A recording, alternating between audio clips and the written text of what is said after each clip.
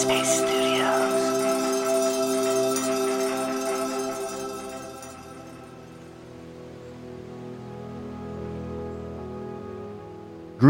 Greetings everyone.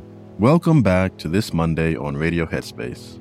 I'm Kesonga, and I really hope everyone was able to have a fantabulous weekend.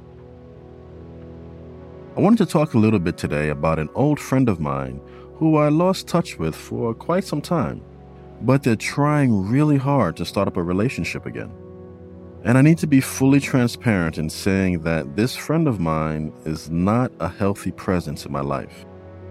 When we had a strong relationship going, my responsibilities seemed to just fall by the wayside. Things just weren't getting done efficiently, and it was usually due to me listening and following my friend. And the thing that's wild about this friend of mine is that I would bet that everyone in this world has befriended them at one or more times in their lives. This friend I'm speaking of is the ever-popular procrastination. I think ever since high school, when I gained a bit of independence, I always had an issue with procrastination. I would just always wait until the very last minute to complete assignments.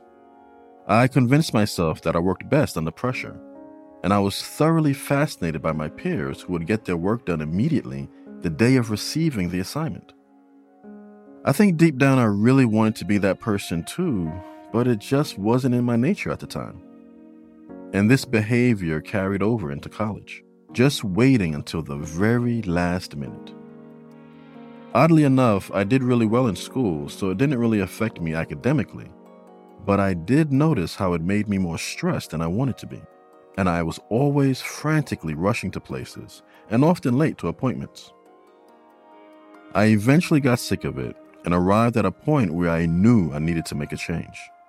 Not only did I know, but I was also ready. I just wasn't sure how. And so I tried, and I actually did have some good stretches of letting procrastination go. But it was kind of a roller coaster ride. I would keep going back and forth. It wasn't really until I discovered mindfulness that I was able to make a fairly consistent change. The present moment awareness that a mindfulness practice cultivates is really a game changer. Mindfulness is paying attention on purpose, so there's some intentionality and deliberateness that you're going to bring to your day-to-day lifestyle habits. So when you have that project or that errand that you know you need to complete, but you keep putting it off, mindfulness allows you to bring your full awareness to how you're moving. We're able to acknowledge and change the patterns of behavior that don't serve us, and do so without judgment. And let's just be clear, it's not about perfection. Because as I stated when I opened today's episode, my friend procrastination has been trying to really come back into my life recently.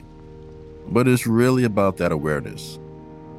And one last thing that I practice asking myself periodically during my everyday life is, Kesonga, is this something that you want in your life? If the answer is no, then I allow myself the discipline to fall back and shift my behavior. And this in and of itself takes practice. So again, no judgment necessary.